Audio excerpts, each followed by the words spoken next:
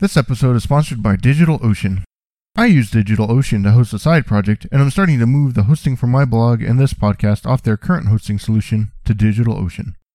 With a large selection of one-click apps, from the basics of the LAMP stack, to Ghost and WordPress for blogs, to pre-set up Docker host images, with droplets that can spin up in 55 seconds, the ability to manage SSH keys for remote access, and more, DigitalOcean makes it super easy to get your project up and running. With the ability to easily add team members, use their API to scale out your applications, and have droplets in data centers around the world, DigitalOcean is ready to take on your larger projects as well. Have a question on how to set something up with DigitalOcean? DigitalOcean has a strong community around creating documentation and tutorials as well to get you set up and running quickly. New users can get up and running on DigitalOcean for free using promo code GEEKRY, all cap, to get $10 worth of credit when you get started. This episode is sponsored by PurelyFunctional.tv. Are you looking for a career change but worry that you'll face difficulty trying to get your first job in Clojure? Do you have a limited functional programming background? Would you like a guided path to learning professional Clojure? PurelyFunctional.tv's online mentoring has just launched. It is step-by-step online mentoring taking you from Clojure dabbler to professional. Sign up with the link purelyfunctional.tv/geekery to get 50% off the first month. Proctor here with some conference announcements before we get into this week's episode. First, coming up on February 18th and 19th in 2016 in Krakow, Poland, Lambda Days will be taking place. The call for papers is open and will continue through December 1st, and early bird registration is now open as well. Visit lambdadays.org to submit your talk proposal or to register. And make sure to use code FUNKYGEEKS4 to win, that's FUNKYGEEKZ, the number 4, DWIN, for 10% off early bird and regular registration. Right after that, on February 20th, Clojure D will be taking place in Berlin. Clojure D is an independent, non-profit conference from the Clojure community for the Clojure community. Focus points will be interesting developments and ideas in the global Clojure community, as well as introductory level talks highlighting the fun aspects of learning and messing with Clojure. The call for papers is currently open and will close on November 30th. If you know of any other conferences around functional programming, email contact@functionalgeekery.com and I will be happy to announce them. Lastly, if you're enjoying Functional Geekery, please help spread the word. If you would leave a rating and review on iTunes or your favorite podcast directory, or even share your favorite episodes on social media, I need your help to help spread the word about Functional Geekery. And if there are any guests or topics that you want to hear from or about, please reach out and I will put them on my notes for future episode ideas. Thank you for listening and for all your support. Welcome to Functional Geekery. I'm your host Proctor, and this week with us we have Johnny Wynn. Johnny, would you mind telling everyone a little bit about yourself? Sure. I'm Johnny Wynn, also known as Johnny Rugger on the internets. I think that confuses people a lot of times. I'm the host of the podcast Elixir Fountain. Been doing that for since the beginning of summer. So anything in particular you want to know, or you want the full story now? We'll dig into the full story now of how you got into software development, what your background looked like, and then how you came into functional programming and Elixir. Because I know you had a few little attempts with languages and playing with some other languages before you took your deep dive into Elixir. Well, definitely. Yeah. And, I think anybody that's been developing for any amount of time ends up at least poking around in other languages, or should. If they haven't yet, they should, just because it helps change the way you think. Even if you don't leave your current language, it helps change the way that you think about how you're solving problems and see other takes on problem solving from other points of view. But yeah, my story actually, it's a long road that I've walked, so to speak. I wasn't one of those people that always used computers. When I was really young, I got into them. I've said before, I used to have like a Commodore 64C and loved writing code back then.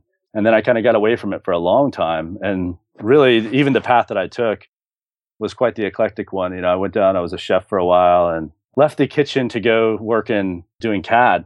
And that's kind of where I started kind of rekindling that whole, I want to actually write stuff that builds things. I started working around with some of the scripting tools that the CAD software had. And somebody I was working with was like, you should get into web pages. And I was like, of course, this is back in like 98, 99. The internet bubble was popping or right around popping. So it was like, sure. But at the same time, I didn't know how would I even start that? How do you get on? I didn't go to college for it or anything like that. And of course, there's a funny story. The guy's like, well, just go get a certification and then they'll hire you. I was like, okay, is it that easy, really? And so, yeah, I took it was the CIW certification, Certified Internet Webmaster. Sounds very important, but it was really just basically like a 3-week class and 3 tests and boom, you got a certification. But, it got my foot in the door with a company building applications. It was actually a network consulting company that needed a programmer on staff and didn't have a big budget. So I basically took pennies on the dollar to be able to go in and just start working. But it was a great experience. Actually, a lot of the stuff that I still carry with me today, I picked up then, Little sayings like, my boss used to tell me, it's not what you know, it's how fast you can find the answers. Little things like that just really help. Every time something new came up, it was like, no, I don't know this right now, but I can find out. I know how to figure out how to do it. And that was a skill that I tried to develop really early on. Back then, I was using all sorts of languages too. Just to let you know kind of a little bit about the environment, my first day, of course, I've been working at a company for a couple of years at this point on computers, whatever. And, you showed up to work, everything was set up for you and you sit down and you just do your work. Where I show up my first day at my first programming job and my boss was like, all right, well, you need to set up your computer. There's a bunch of computers over there. Just go grab one and throw whatever operating system you want on there. And at the time I was like, what do you mean? I was pretty clueless as far as like some of that stuff goes. So it was like, I think I started out with Windows and I think like a week or so into it, I was like, this is ridiculous. I'm going to try these other things. And so I started experimenting with different, I settled on Linux. Actually, Red Hat was the one that I first started using just because it was the easiest to install at the time. Mandrake was around, stuff like that. But it planted that seed of experimenting and testing things out. Seeing what else is out there. It's not just what you're comfortable with, but, break out of your comfort zone and like look at other things. So, during that time period, I spent like 2 years there and it was hard because I was working for next to nothing, but I also had very few constraints. I was pretty much free to, if a project came up and I wanted to do it in a particular language for whatever reason, I was more than welcome to do it. I worked with everything from VB6 to PHP and Perl. I know I did a Perl application way back when Postgres was still slow. It was a migration from a Perl app that was using an Oracle database to using a Postgres database. The guy was tired of paying the license fees for Oracle, and so he decided to switch over to Postgres. Went on from there. Definitely a lot of experimenting back in those days. I think I even wrote some Flash, which is fun stuff. I don't know if people are still writing Flash or if they're just forced to. But that was a great time. And then, of course, when I left there and ended up taking a .NET gig. .NET was really early, in the really early stages. I think it was at like 1.1 or something like that. This is about 2002. And really the decision to go with .NET, I remember it was a startup. It was my first startup, I guess, my first official startup. And it was RV dealer management software. And the guy I was working for, he had been a Cold Fusion developer and really wanted to build it in Cold Fusion. And I was like, no, I'm not feeling that. He showed me some code that he wrote where it was like SQL embedded in everything. It was like all over the place. I was like, yeah, that's just not good. Even in those early days, I'd only been a developer for a couple of years. And even then it was like the red flags were flying up all over the place. And so we kind of started poking around and looking at some different languages that we would want to go with. And we ended up settling on VB.NET for the most logical reason of he had done some VB work before. And so he thought it would be easy for him to transition to. So as you got to love making architectural decisions based on stuff like that. But in any case, it worked out well. The application, there's a lot of cool things that were happening with it. There was a lot of like accounting software integration pieces, things like that. And it was a huge app. You don't realize how much is involved with a dealership when you talk about sales and finance, parts and service. It was my first POS app that I wrote, which was interesting to deal with. But I spent, even after leaving there, I continued down the .NET path. I got into C# right after that. And then, I spent 10 years after that working in C#. And for the most part, I was pretty happy with .NET for a long time. There was things I didn't like about it, but I was comfortable with it enough. But then I started looking for something more. I was like, something's not right. Like it doesn't, like I feel like there's other things out there. And I remember this is very early on with Rails.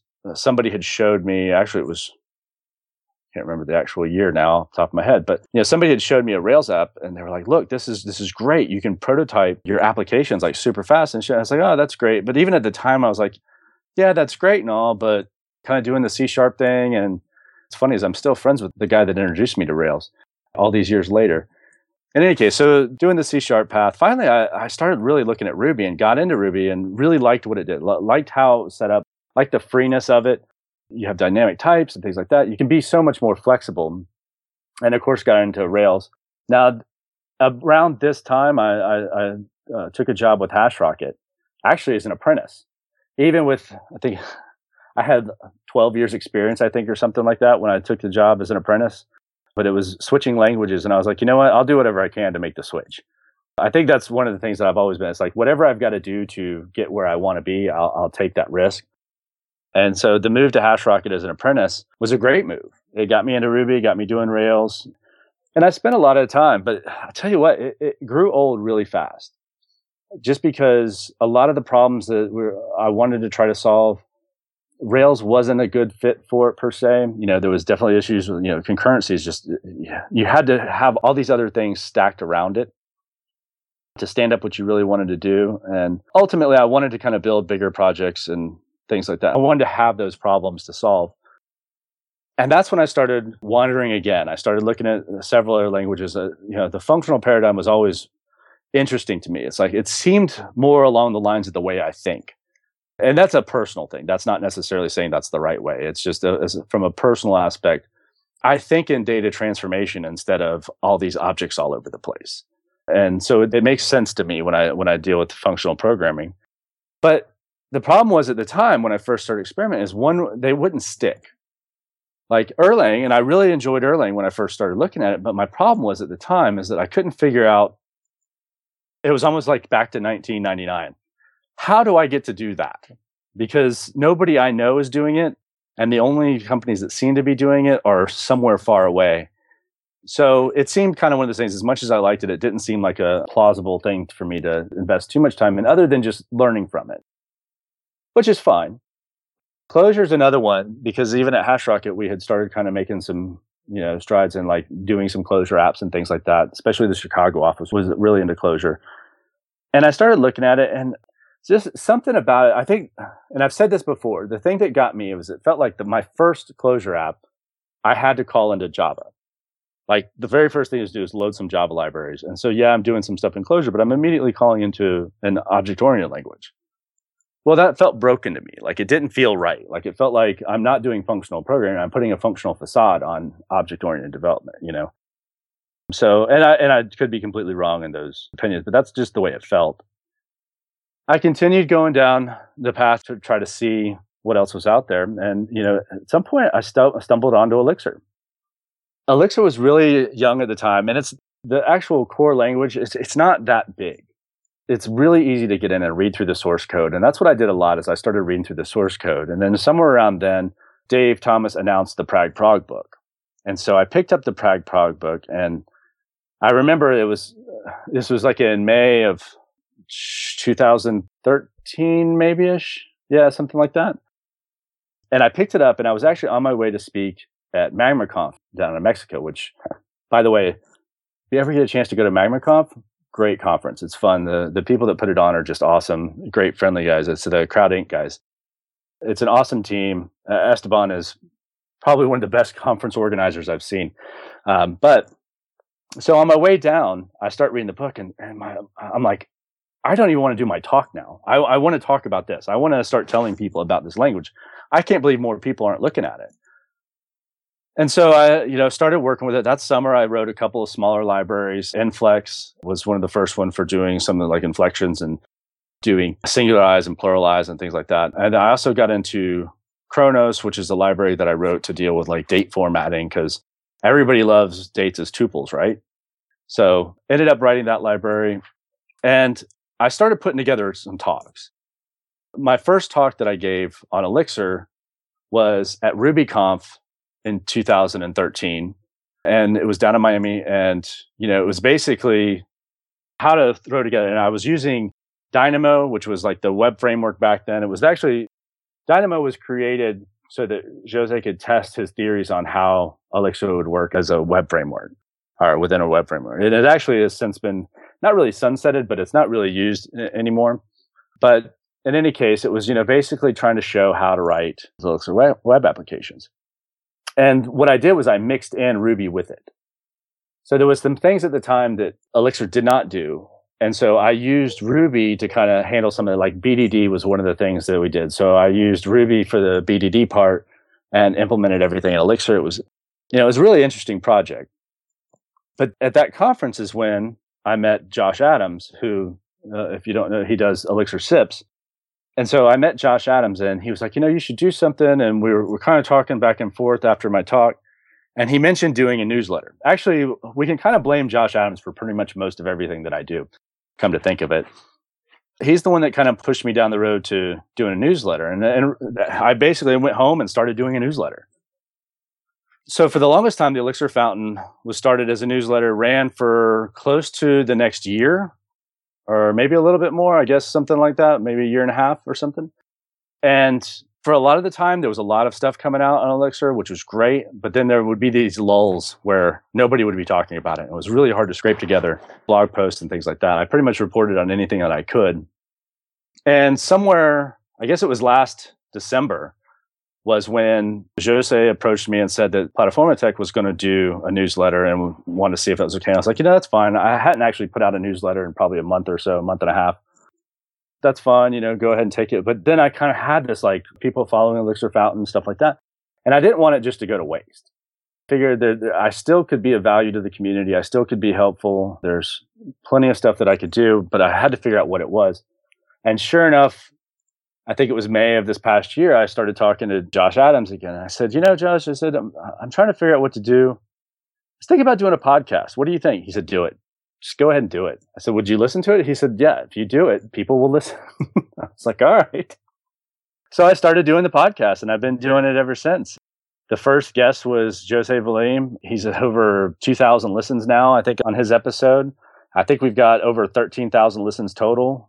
We were bi-weekly at first for the longest time. And then here in the last, since October 2nd was our first weekly episode. And we've been going weekly ever since. That kind of catches you up on most of the stuff, right? Yeah, that's a good and broad background. We managed to talk a little bit at ElixirConf and hang out on some of those nights just because we coordinated back and forth, because I know it picked up when you were first working on the podcast. And so we had kind of coordinated and we were both in town and we talked. So yeah, I thought you had a very interesting and broad background and perspective. But you mentioned Erlang and Clojure. How did you find out about those? You said you thought functional programming aligned with your way of thinking. How did you first kind of stumble across Clojure and Erlang as you were going through? What prompted that exploration of those languages specifically? It was actually a coworker at HashRocket that turned me on to Erlang. Matt Conway, who's now at Heroku, was playing around with it. At HashRocket, we did the Open Source Fridays where you kind of could do whatever you wanted to do as long as you knew you were working on something. And he had been working on Erlang, and so I was just kind of looking at it. He also got into Go for a while too. But we were looking at Erlang, and it was just really interesting. And so I kind of started diving into it a little bit myself. But he kind of felt the same way I think I did, is that, it's like, yeah, this is cool to play around with, but the Erlang jobs aren't in Jacksonville. It's not like you're just doing it for learning purposes if you're planning on staying here. That's still a couple of years ago. Now you could probably pick up an Erlang job here, just would be a remote job, which would be just fine with me. Now, Clojure, on the other hand, Clojure, like I said, the Chicago office had started playing around with Clojure, and we had actually decided to do, as part of our open source learning at HashRocket, we were going to look at Clojure down here in Jacksonville. And we went through the Project Euler, EULER. And it's just a series of exercises where you just try to solve problems.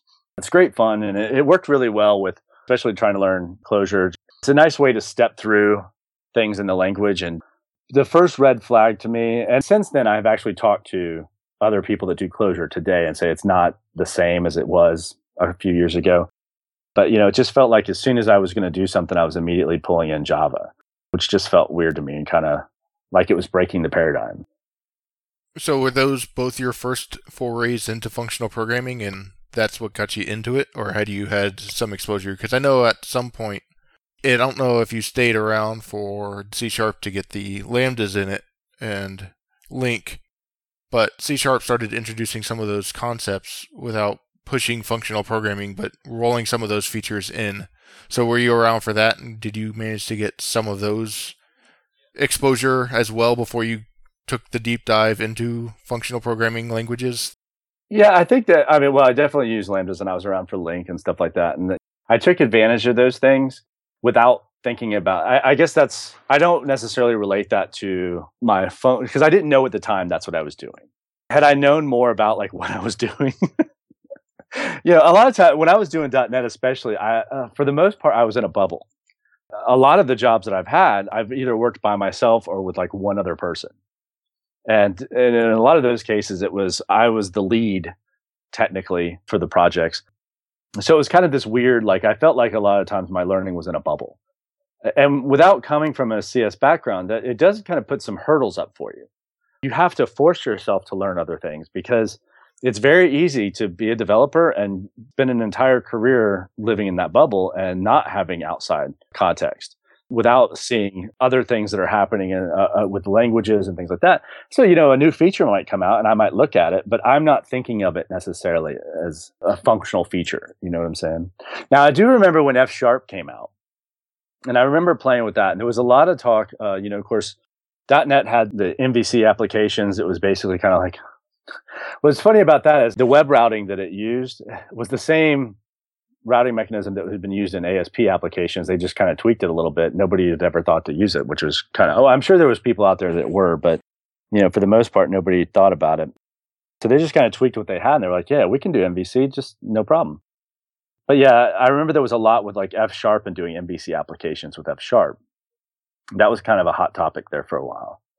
But F#, that's another one of those cases where the exposure that I've had to functional languages has been on such a small scale. Like, yes, I can learn from it, but I hadn't had a place to apply it. You know what I'm saying? Like, even when I was a consultant doing .NET, I wasn't going to be able to sell F# to a client.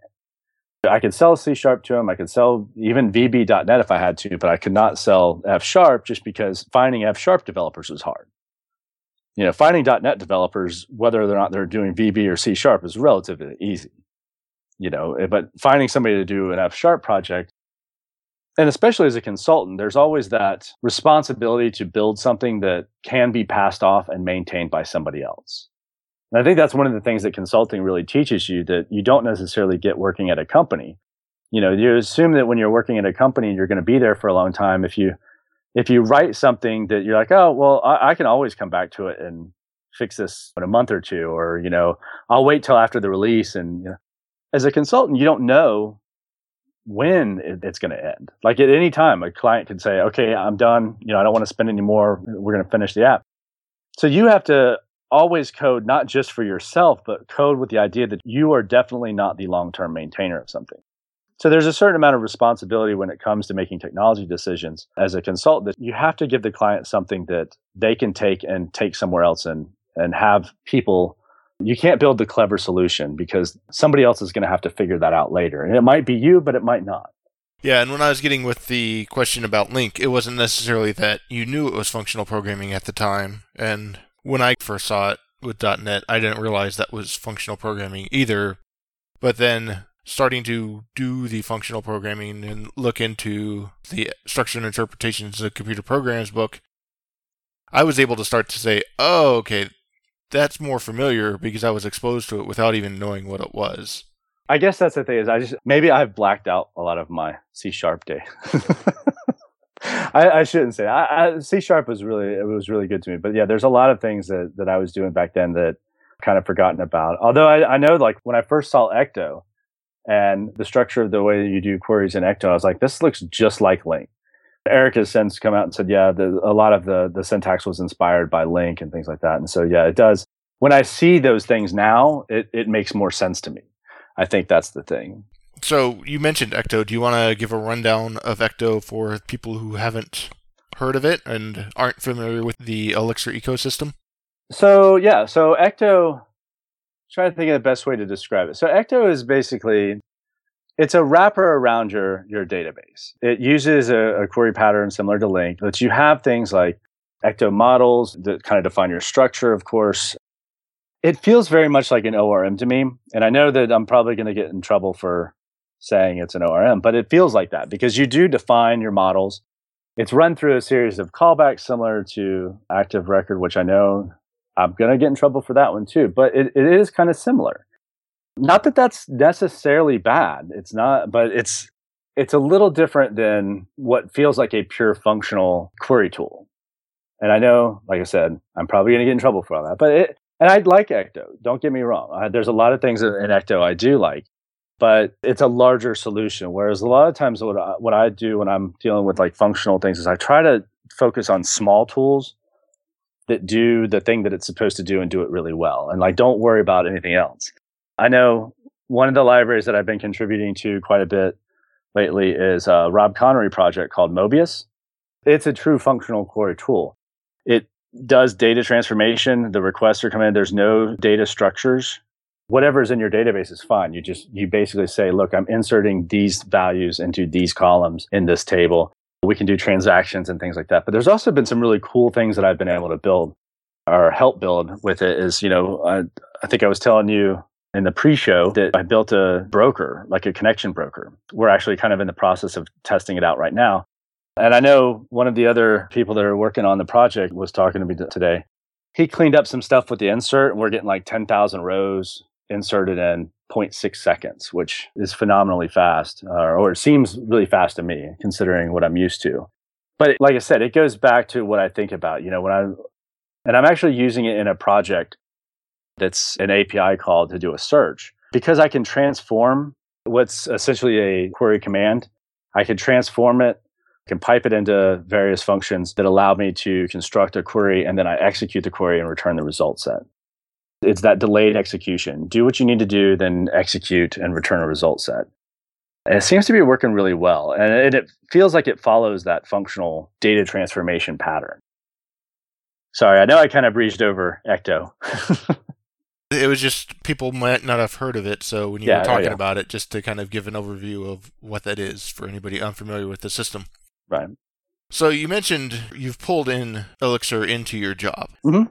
And you've talked about a little bit on your podcast in referencing a high-level overview, but do you want to kind of give a rundown of how you found introducing Elixir to your coworkers and bringing them in, and the uptake that you've had coming from a team that hasn't had functional programming necessarily, or specifically Elixir, and then getting that adoption and brought in, and what hurdles you might have had to have, or if it was readily adopted, and then the shift in mindset as you've seen people pick it up and start running with it? Definitely. Yeah, and we've had a really good response to it, actually. We're essentially a Ruby shop, and we were looking at ways to make the application better and how we can move to what's essentially a microservice architecture to where we can swap pieces in and out and things like that. The panacea of all SOA, right? Microservices. So the first thing that we did was we introduced an API gateway. Essentially, Elixir was brought in to handle inbound requests and give us that abstraction behind any of the backend services. And it's worked really well. It handles the calls are in, it calls into the authentication piece and authorizes requests, make sure they can go through, and then we can send it on to the backend. It's allowed us to then, we don't change our contract per se with the client, like it's always contacting the same endpoint, but we can swap it out on the backside however we want, which is convenient because we've already started writing new services that either replacing old services or adding new functionality using Elixir. And of course, like I said, one of the services that I'm working on right now, we're using a Phoenix app, but kind of a non-traditional Phoenix app. Phoenix, for those of you that aren't familiar, is a web framework that's based on MVC. Of course, it does have like channels and all that other stuff, but basically based on MVC. But I'm using it as essentially grabbing the router piece and then making calls into Plug, which is like an Elixir middleware between your front-end web framework and your web server. Traditionally, that's Cowboy, which is written in Erlang. And the inbound requests come in, and the router actually just routes them straight to a Plug. And then the Plug does whatever it needs to do and then returns the request, which is kind of nice. That service, actually, that's the service that I'm working on. We've managed to throw together for all intents and purposes, development time has only been a few days to get it up and running and out the door, which is kind of nice. And it seems to be working really well. That's actually the project that we're using Mobius in. And it works perfectly. There's not a whole lot of dependencies. There's not a lot of extra cruff around it. It just kind of does its thing and that's it. But yeah, that API gateway, and that's the same sort of thing. Like it's a proxy to the other side of the application. It handles those inbound requests, does whatever it needs to do, and then sends that in. And that's allowed us to put a nice gateway up that we can then swap out pieces on the backside. As far as the adoption goes, there was a lot of, I wouldn't call it FUD, but there was a lot of like, oh, I don't know if we should go down this route sort of thing. And then, but I've noticed the response from Ruby dev. I haven't had anybody come to me and say, I don't think this is going to work. I don't like this. I had one developer that I was working with that I hadn't had a chance to actually work with Elixir. He just kind of picked some stuff up and started working on it. And, he came back, he's like, I don't think this is right. Can you take a look at it? And I was like, oh yeah, there's a bit of Ruby in your Elixir. It was just kind of a joke, but I mean, it's like, it was very much the Ruby approach to solving the problem. And we kind of cleaned it up a little bit and talked through it. And that's one of the things that I've had success with when I'm trying to teach people about Elixir that come from Ruby is they talk through like what they would do and they kind of write some pseudocode for like the Ruby that they would do. And then we kind of work back through and say, okay, well, I see what you're trying to accomplish, and this is how it would be done in Elixir. And that's been and then there's like the aha moments. Oh, okay, well, that makes more sense. Instead of just either saying, just go with it, or just me doing everything and then them having come back and look, I think having that conversation around the implementation itself and like showing them that there is another way of thinking about the problem. You just have to kind of sometimes invert it or sometimes just think about it differently. Just change the way you're thinking about it. You know what the problem is you're trying to solve. You just don't know how to solve it necessarily. And that's been a lot of success. We've seen a lot of success. And I know the person that I'm pairing with on this project, she was really excited. And she was told when we decided to do this in Elixir, she had the option to either go transfer onto a Ruby project or move forward with the Elixir project. And she was like, no, I'm more than happy to learn. Hearing that made me really happy because there is always that concern that, you bring in this new language and people are like, no, I don't want to learn the new language. I want to stay with what I'm comfortable with. So seeing that kind of response is awesome. So you mentioned the FUD, the fear, uncertainty, and doubt. What were some of the arguments against bringing in Elixir that had to do with the fear, uncertainty, and doubt? And how did you work to help promote that and lessen those fears and reassure people that this could actually be something that worked? I remember one of the first conversations was, are you going to hire me a bunch of Elixir developers? No, I'm not. I'm going to take the Ruby developers and teach them how to do Elixir because they're not, and it's kind of always I don't want to say a pet peeve, but it drives me nuts when somebody says that I am language X or I am framework X developer. Because you have just pigeonholed yourself into such a small subset of what you really should be doing. You're a developer, you're a software developer. Your job is to sometimes learn new things. And so it's really all of our responsibilities as developers is to say, I want to try to use the best technology for the problem I'm trying to solve because it's the right choice. I don't want my hangups about learning new things to impede my progress in building great software. So I think that was one of the things that was almost one of those touche moments. Like, yeah, you're right. Just because you're switching a language, you shouldn't have to go out and rehire a bunch of people. You should be able to retrain developers on staff to the new language. And it's not like it has to be an all or nothing. There's still a large chunk of the application that's still written in Ruby, and it's going to be for the foreseeable future. I mean, you're not just going to up and rewrite the entire application just because, you want to change languages. It's breaking off chunks, putting it in where it fits. Like there's some pieces of the application that run slower than others that are holding us back. So start with those and replace those pieces. If they work out really well, then you continue to move forward. If they don't help the problem, that there's something else that's causing, then maybe it wasn't a good call. But in most cases, I think that, Elixir is going to speed things up over Ruby. It's just without throwing more hardware. I mean, you can throw more hardware at Ruby. That's pretty much the solution for speed, right? Or performance. And I think the other thing is from a developer's perspective, there is a certain amount of fear of like, well, am I going to lose everything that I've already gained as far as my knowledge? To me, that answer is no. Anything that you know, knowledge isn't something that just arrives. It's built over time. And so all your experiences, everything that you've done in every other language, it's kind of like what I was saying earlier, where learning a new thing only is going to help what you already do. So if you've already got a knowledge of language or languages, when you learn that next language, you're building on that. You know something already. It's almost, I did a talk about how we acquire knowledge and things like that. One of the techniques is scaffolding, taking something you know and propping it up around the new thing that you're learning, and then slowly taking pieces of it away until you truly understand and know the new thing. And then you start thinking in the new thing without needing that old, which is actually really interesting. I'm probably going to digress a little bit, but a little personal stuff. So my wife and I, we have 7 kids, a lot of them. I know I did say 7, but we also homeschool. And so one of the things that has always interested me, and my wife was a certified teacher. She taught in the public school system for a long time, but she's always been interested in learning and how we learn and how we adapt and things like that. And so it's always been, as far as our homeschooling goes, we've always tried to make sure that we understand how individuals learn and how we can better teach the children so that they're picking up knowledge and they're doing it uniquely. Like not everybody's going to have the same way that's going to work for them for how they learn. So you have to study a lot of different methods.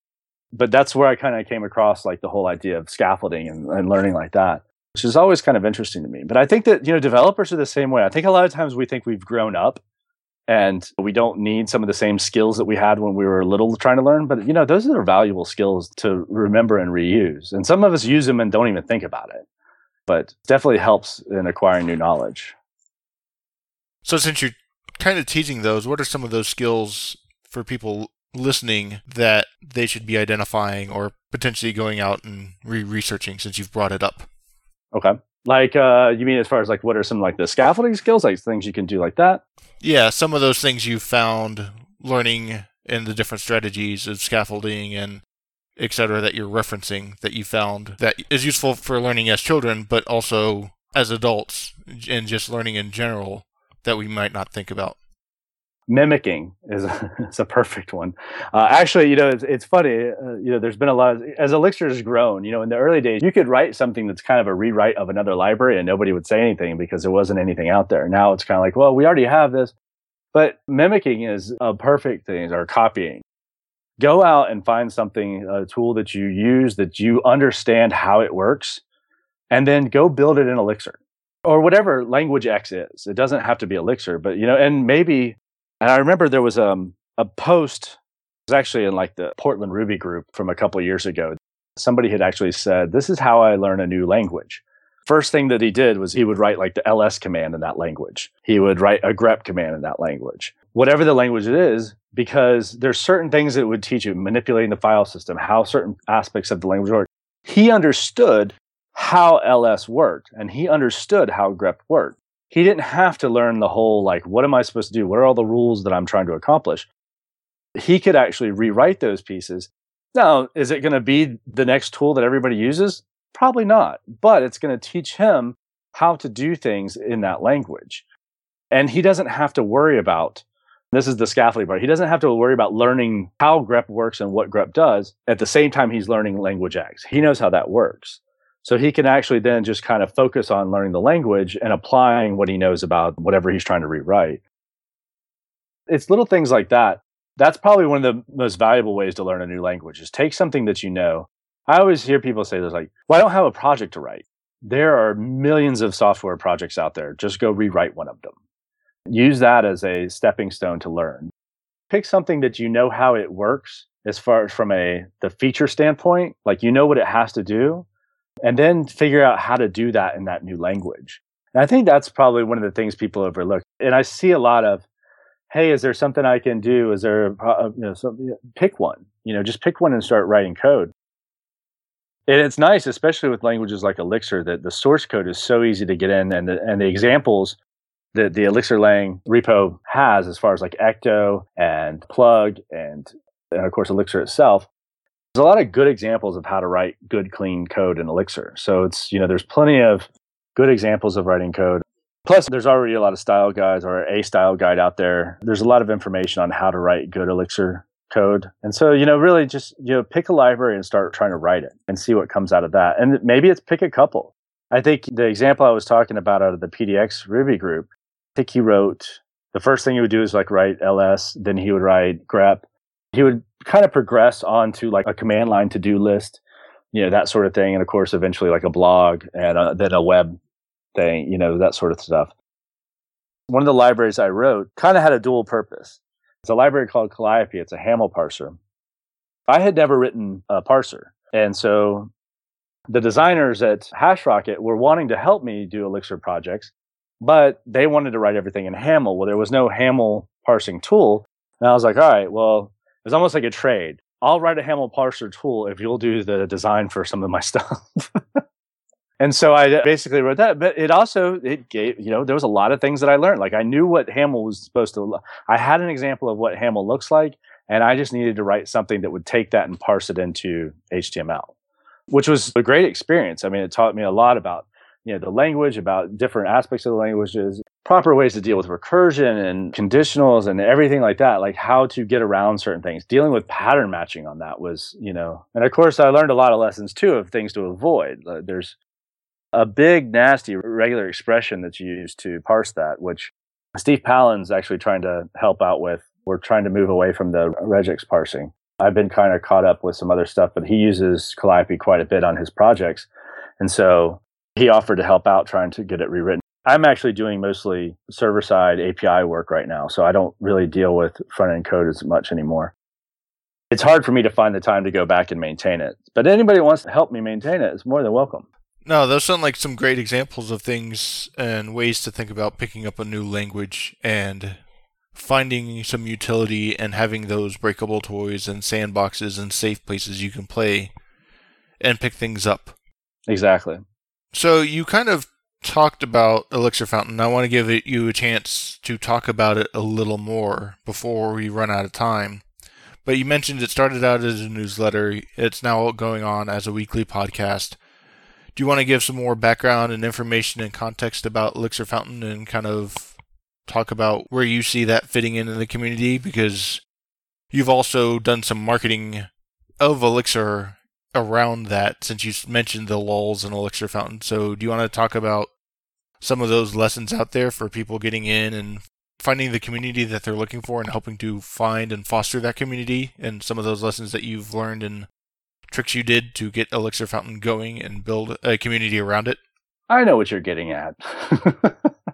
And I know you know what I'm getting at, but it's not just that. It's just because part of that, it was when we talked offline, was that your comment, and even in the mini interview we did at ElixirConf, was it's no good if people don't know what's going on in that community. So you haven't mentioned it, but you were talking about the sales and consultancy, and there's some marketing background. So just what are some of those things, even indirectly, that people can take and build up that community and say, there's something missing here. How do I share knowledge and find others around me to share? Because Elixir's got a Slack channel. Other things have started to have Slack channels. We're starting to get more of that community flavor in general, but not everybody coming in finds it necessarily or finds their specific niche that they need to help them learn. And I did say that, where, it could be the greatest tool in the world, but if nobody knows it exists, does it matter? So, there's a lot of things in early days with, like the Elixir Fountain. There were things happening, but there was no major voice like saying, hey, come check this out. I don't want any like delusions of grandeur. It wasn't like, really, it was just, I felt like there was nothing there telling people, hey. And I felt like that would be a good place to start. Start with the newsletter. Start collecting and curating all the information so nobody has to go search for it. It's there for them already. Because I think that's a lot of things. I stumbled upon Elixir. A lot of us that have been using Elixir since, quote unquote, the early days, stumbled on it. We were looking at something else and happened to wander upon it or something like that. Not everybody just kind of was like, oh, everybody's using Elixir, I should check it out. But there were things happening back then. People were discovering it, but they were just isolated pockets.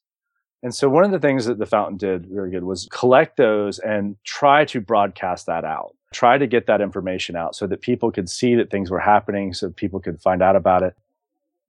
A lot of the things that I did was, I started talking about it. I did a couple of Ruby talks, and then everything after that has been Elixir since probably, 2013 or so, or whatever that first conf was.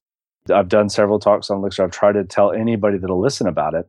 But, that's just going to get people to look at the language. The language itself is what keeps people around. I mean, it's just such an awesome language to work with, and it's fun to write. Now, of course, and what we were kind of joking about with is the My Elixir Status hashtag. Yeah, so that was a bit of a lazy hack back in like I said, everything was very distributed. It was all over, and it was hard to track things down sometimes. So what I did was I had a nice bit of followers on Twitter, and so I started saying, hey, if you're doing something in Elixir, tweet it with My Elixir Status. It didn't matter. Meetups, blog posts, projects, whatever it was, tweet with that and tell everybody what you're doing. Well, I used that as a way to just be able to click the search in Twitter of My Elixir Status, and I could see everything that everybody was doing, so I knew what to put in the newsletters. And it was a hack, but it worked. And, even to this day, there's a ton of people using it every morning, and usually every afternoon. I can, sometimes up to 3 times a day, I can go on and retweet about 10 or 15 My Elixir statuses. There's a ton of people that still use it. And that's a great way for people that are new to the language that aren't sure where to start. Yes, you can click on the Elixir hashtag, but then it's which one do you click on? Do you click on Elixir hashtag, or do you click on Elixir Lang, or what is it? But the My Elixir Status has been a great way for people to find out articles. And I talk to people about it, and they're like, yeah, every day I go check the My Elixir Status to see what's up there. If I haven't had a chance to retweet stuff, it's already there for them. They can go in and look at it and see what's going on. And it's a great way just to communicate, to show everybody what you're working on. I think back to when I was in that bubble. Other people were probably working on the same things that I was working on. They were probably experiencing the same problems, but I was kind of in a bubble. Elixir is still in somewhat early stages where there's people working on it and some people doing some great things, but they're in isolation.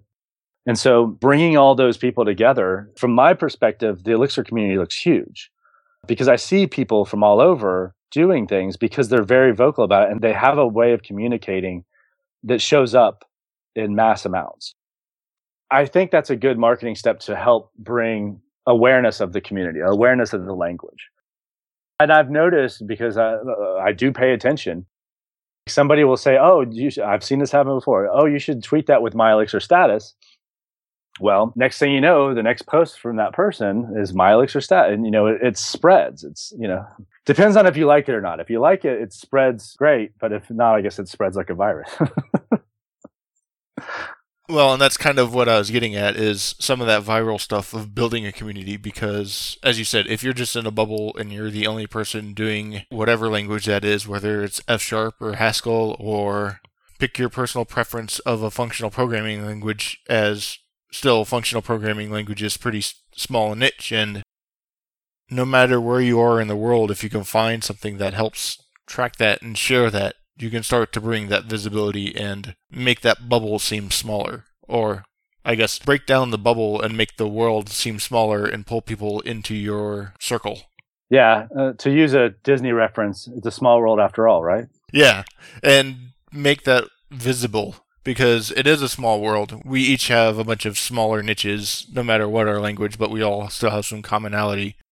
And how do you say, as you said earlier, if I wanted to do Erlang or Clojure or whatever in Jacksonville, odds are the company's not there. So how do I, A, show people in Jacksonville that the community is there, and the community that's there and quiet, that they can be vocal, and kind of build that up and say, look, here's something that's going on. It's not just me alone. And so, yeah, I was really impressed with that and have latched on. And that was one of the things, personally, with me getting into Clojure, I thought they did a pretty good job with as well, was the Planet Clojure feed.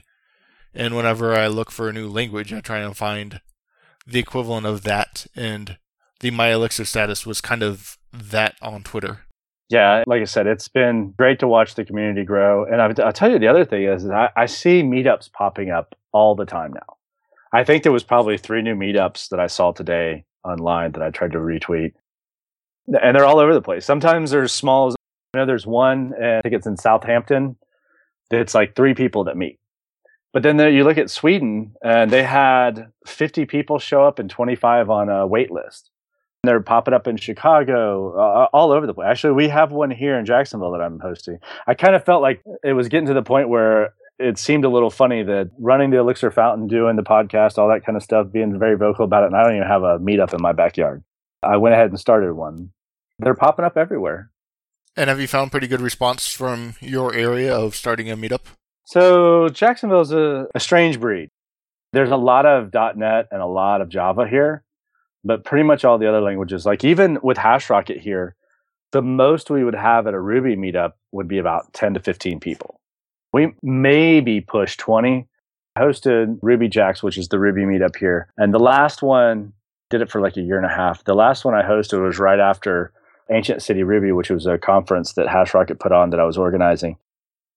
The last one that I did had Constantine Haas and Paulo Peretta were the 2 speakers, which if you're familiar with Ruby, Constantine, of course, from Travis CI and Sinatra, and then Paulo Peretta, who wrote Metaprogramming Ruby and Metaprogramming Ruby 2. And I think we only had maybe 20 people at that one, maybe 25. And so getting a lot of people to come out to meetups is a little hard. So I think we have 10.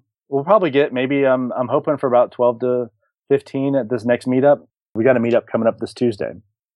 The reason I was getting at that was just more about that community building and ideas of community and finding something that, as you said, Jacksonville might be odd place, but generally that's not odd. That's most places. So if you can find a small community of people in there, then it could be something that you just say, I'm going to schedule this. We're going to meet at the local coffee shop or wherever, and the 3 of us are just going to get together and we'll slowly build out and share what we're doing kind of thing, even if it's all informal.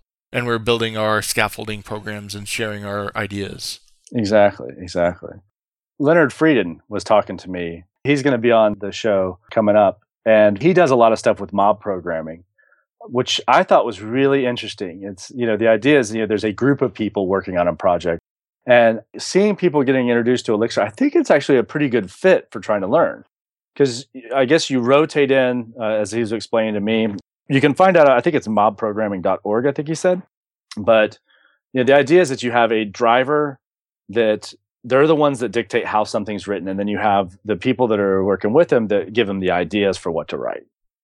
So everybody kind of works, and then like on some type of time shift, everybody switches, rotates. So everybody takes turn being a driver, and everybody else stays navigating, which I thought was really interesting, especially for like cases. So one of the problems I'm trying to solve at work right now is we have more and more Elixir projects, and we need to train Rubyists up to be comfortable developing an Elixir. But at the same time, I can't be with everybody on every project. And so the idea of doing this mob programming to where, we have a session a week where we sit down, and we're in teams of about 6. So, having the team get together and work on a project together, whether or not it's a kata or something along those lines. We've even talked about doing Brian Hogan's book, The Exercises for Programmers, to where just pick one. Everybody can kind of read up on it or whatever and get to the meeting. So then everybody has an idea of what we're building, and then kind of just mob it and see if we can knock out a project in, an hour or 2 and see how it goes. But there's definitely different techniques like that for trying to learn that I think are probably going to be valuable, especially trying to get people up and running on Elixir fast. So we've covered a lot of interesting things, covered quite a bit of background, went into learning and community and some of the stuff that I wasn't even thinking we would necessarily get to cover. But is there anything else that we haven't talked about that you want to make sure is brought up? Anything you want to plug that we haven't talked about so far? I don't know. I feel like I've been running my mouth a lot. Haven't I plugged everything, all the things yet? Well, just if people are interested in finding out more about Elixir, check out Elixir Lang on GitHub. But, you can also, if you just kind of want to put your feet in a little bit, you can check out the Elixir Fountain podcast. Like I said, it's a weekly podcast. We have great variety of guests. And not just Elixirs per se. Like we had Jessica Kerr on, who's basically into Java, but we had her on and we were talking about her experiences and things like that. It was just great. We also had Robert Berding on, which, of course, he's one of the original authors of Erlang, and he's working on the LFE project. So we do talk mainly about Elixir, and most of the conversation goes around Elixir, but we do offer like other people's perspective on the language. It's not just a, hey, it's all roses. It's seeing how other people are interpreting what's happening with Elixir and where they see it going. So yeah, definitely the Elixir Fountain podcast. Feel free to check out, libraries like Calliope and definitely Mobius. Mobius is an awesome library that we've been working on that's got I think it's got a really cool future. So, and both of those are on GitHub. And then any other recommendations in general you want to give people that you think they should know about in general?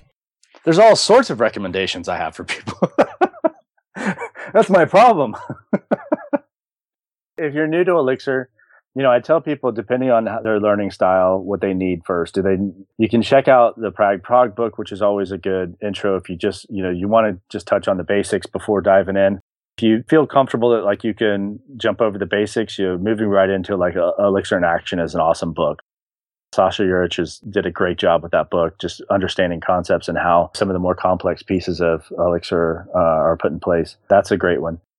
I have different people ask me different questions about, how to get started. But like I said, just start writing code. Just get out there. For one, docs are a first-class citizen in Elixir. So there's plenty of documentation on most of the applications out there, most of the libraries out there. Feel free to just dive in and go to it. It's fun. I've seen so many people post wow, this is just fun to write code again. It's been a while. Depending on what you want. And if you follow Elixir Fountain on Twitter, feel free to follow it on Twitter. Feel free to check out the My Elixir status to see what other people are doing. Of course, there's always the mailing list and things like that to get involved in, IRC and Slack. Definitely plenty of opportunities to get involved and to learn more about what's happening with Elixir. And then you covered a bunch, but is there any other call to actions that you want to ask from those listening to either go out and... Just go out and start writing code. Well, and learn something. I mean, don't be afraid to break out of your shell. Just start writing code, find something you want to rewrite and go with it. Sounds good. So where can people find you online if they want to follow you? Because you've got a couple places, so you want to list them all off where people can track you down and keep up with what's going on in the world of Johnny Wynn. Well, so like I said, it's a little confusing. I'm Johnny_Rugger on Twitter. You can also follow the Elixir Fountain on Twitter. I'm actually NURUGGER07 on GitHub. So if you want to follow it's NewRugger07 on GitHub. Yes, don't ask. I've debated for a long time switching those to kind of match up a little bit, but there's, always a reason not to. But yeah, on GitHub, NewRugger07, on Twitter, Johnny_Rugger. And that's pretty much it for right now. But yeah, and anytime, if you have questions about the fountain or anything like that, you can always email me at johnny@elixirfountain.com. And we'll make sure to get those in the show notes for everybody so they can follow you and track you down and keep up to date with you. Sweet. So I'd like to give a giant thank you to David Belcher for the logo. And once again, thank you very much, Johnny, for giving your time and talking with me. I've talked to you before. We were talking online via Twitter and at ElixirConf.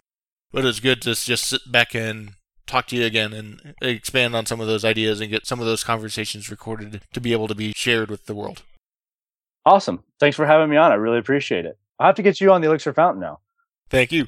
And until next time, this has been Functional Geekery.